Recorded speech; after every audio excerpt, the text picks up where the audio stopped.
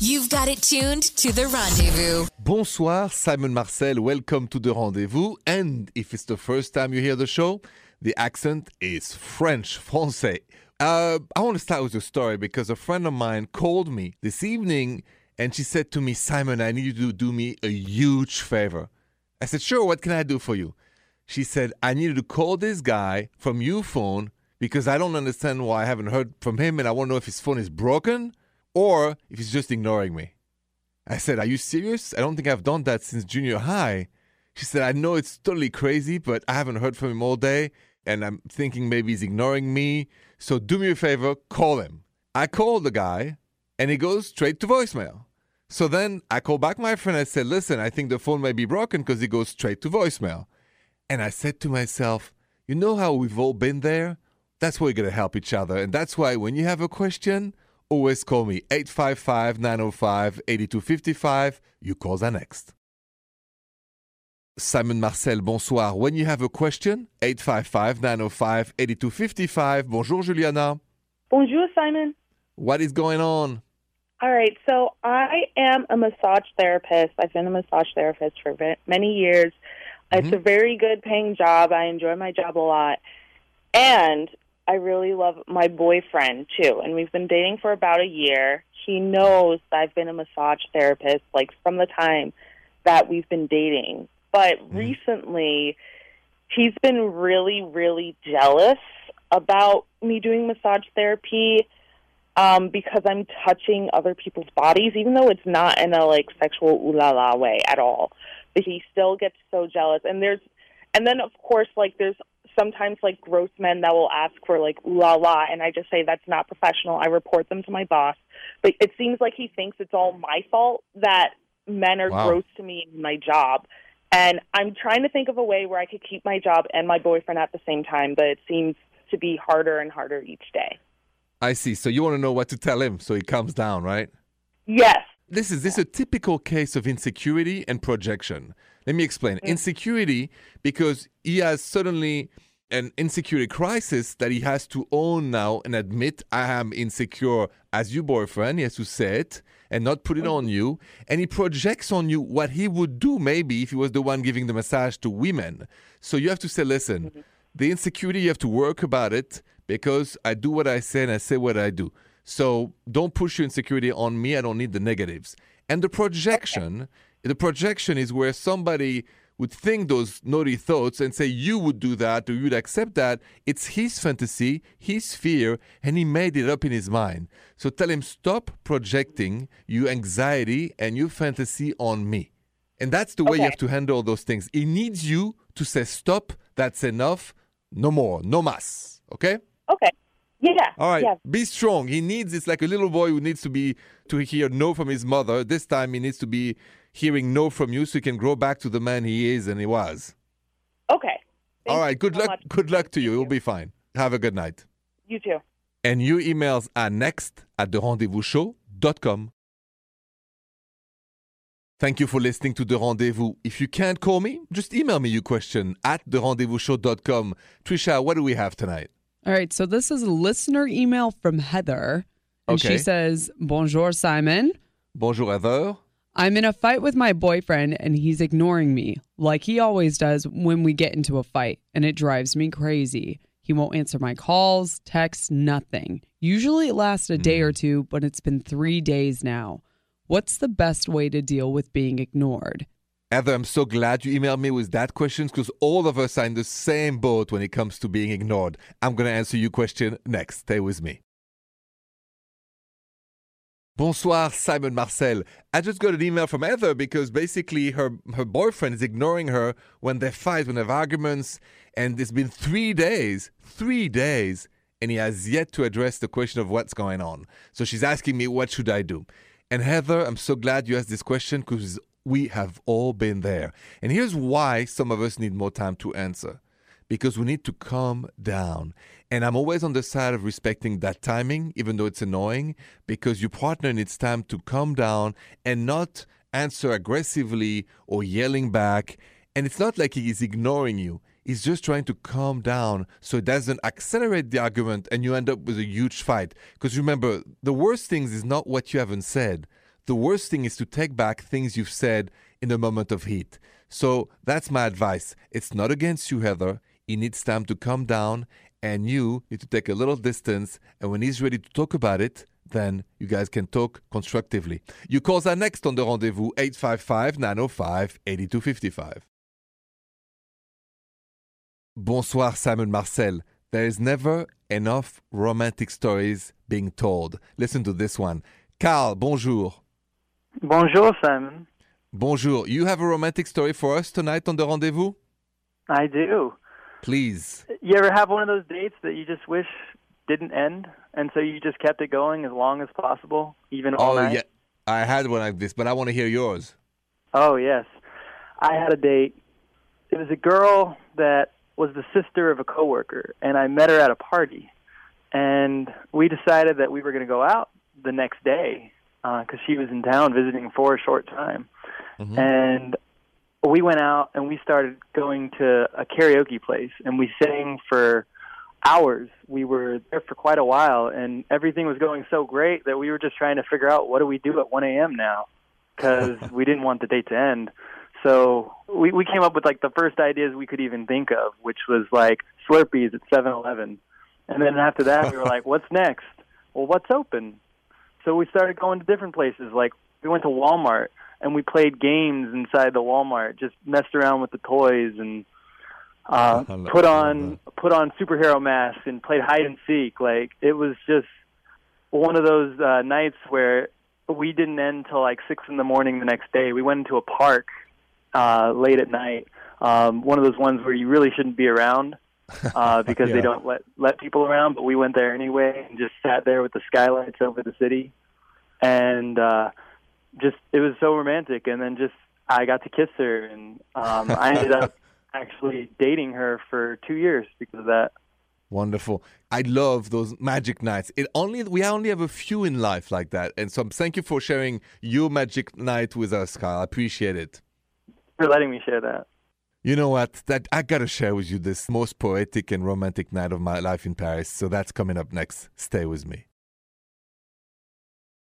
Bonsoir, Simon Marcel. We all have a magic night or two magic nights full of romance and poetry. And I want to share this one because this is probably the best romantic night of my life. Back in Paris, I would say 25 years ago, even more, we were all going to a wedding of a friend of mine, somewhere in a castle, actually, they rented. And a friend of mine called me and said, listen, do you mind to pick up this girl because, we'll have to drive somewhere and she doesn't know where it is. I said, no problem, I'll pick her up. And then showed up the cutest woman, the cutest girl, and charming and beautiful. And so I couldn't believe my luck. And I said, oh, my God, I'm so lucky to just have a date like this. And she was really cool. We talked. She was American and I was, of course, French. We arrived at the castle. And there are a lot of friends of us, there. We say hi to everybody. And then I don't know why, she said to me, I would like to see the sun set from that bench, Simon. Let's just go sit down. And you're not going to believe what happened on that bench. Stay with me. I'll tell you that next.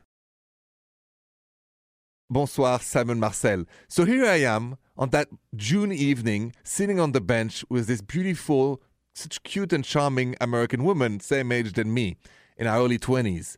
We're looking at the sunset, and out of the blue, some flower girls, just show up, and they said, we want to know how you kiss somebody. And I said, listen, girls, I can't do that, and she's my friend. And then this woman said to me, it's okay, Simon, we'll just do a little smack, a little smooch stuff. So as I leaned toward to just do a little smooch there, her hand grabbed my neck, and then we went for a real French kiss, and I couldn't believe my luck.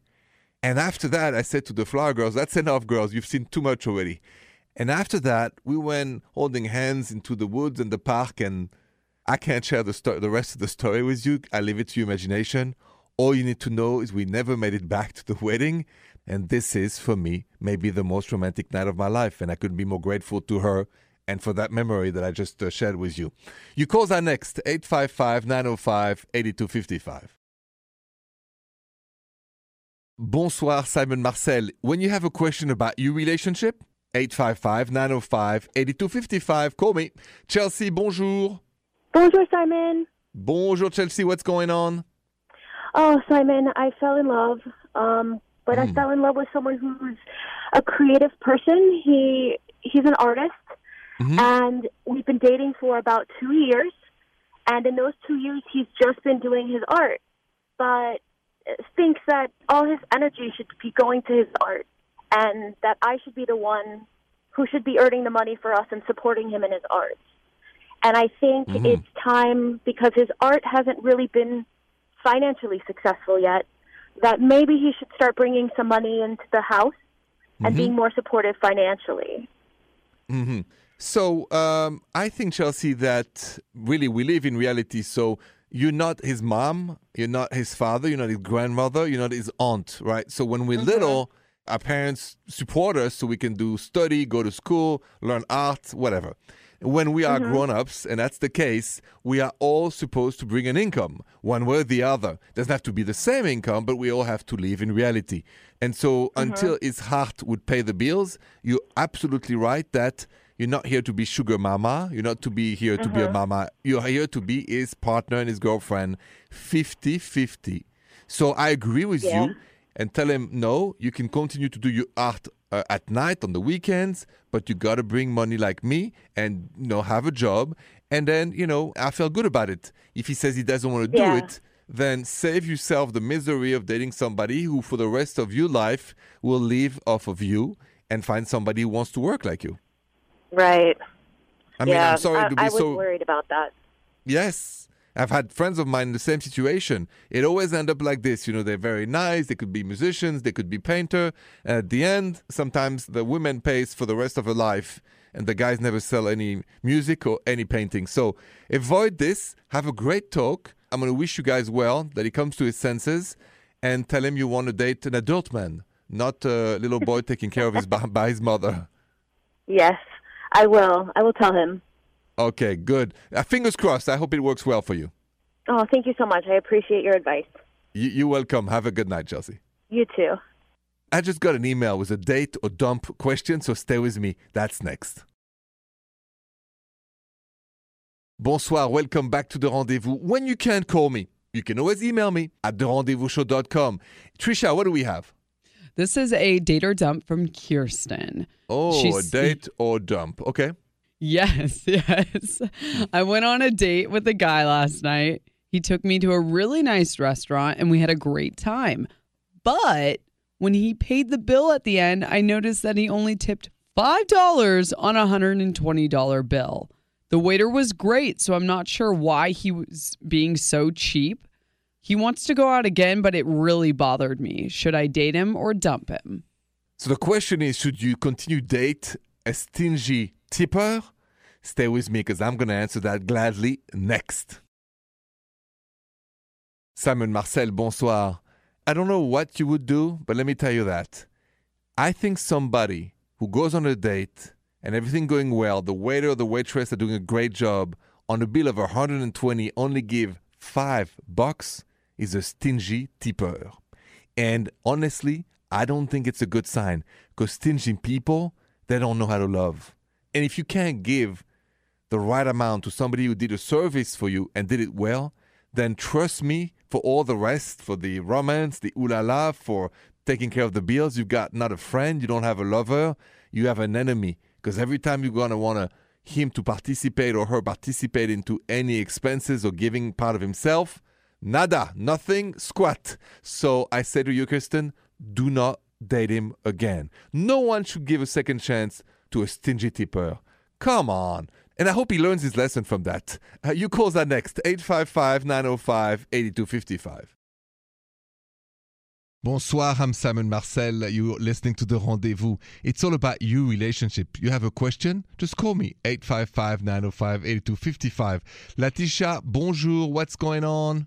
Bonjour, Simon. Bonjour. So, I feel like I am forever a bachelorette.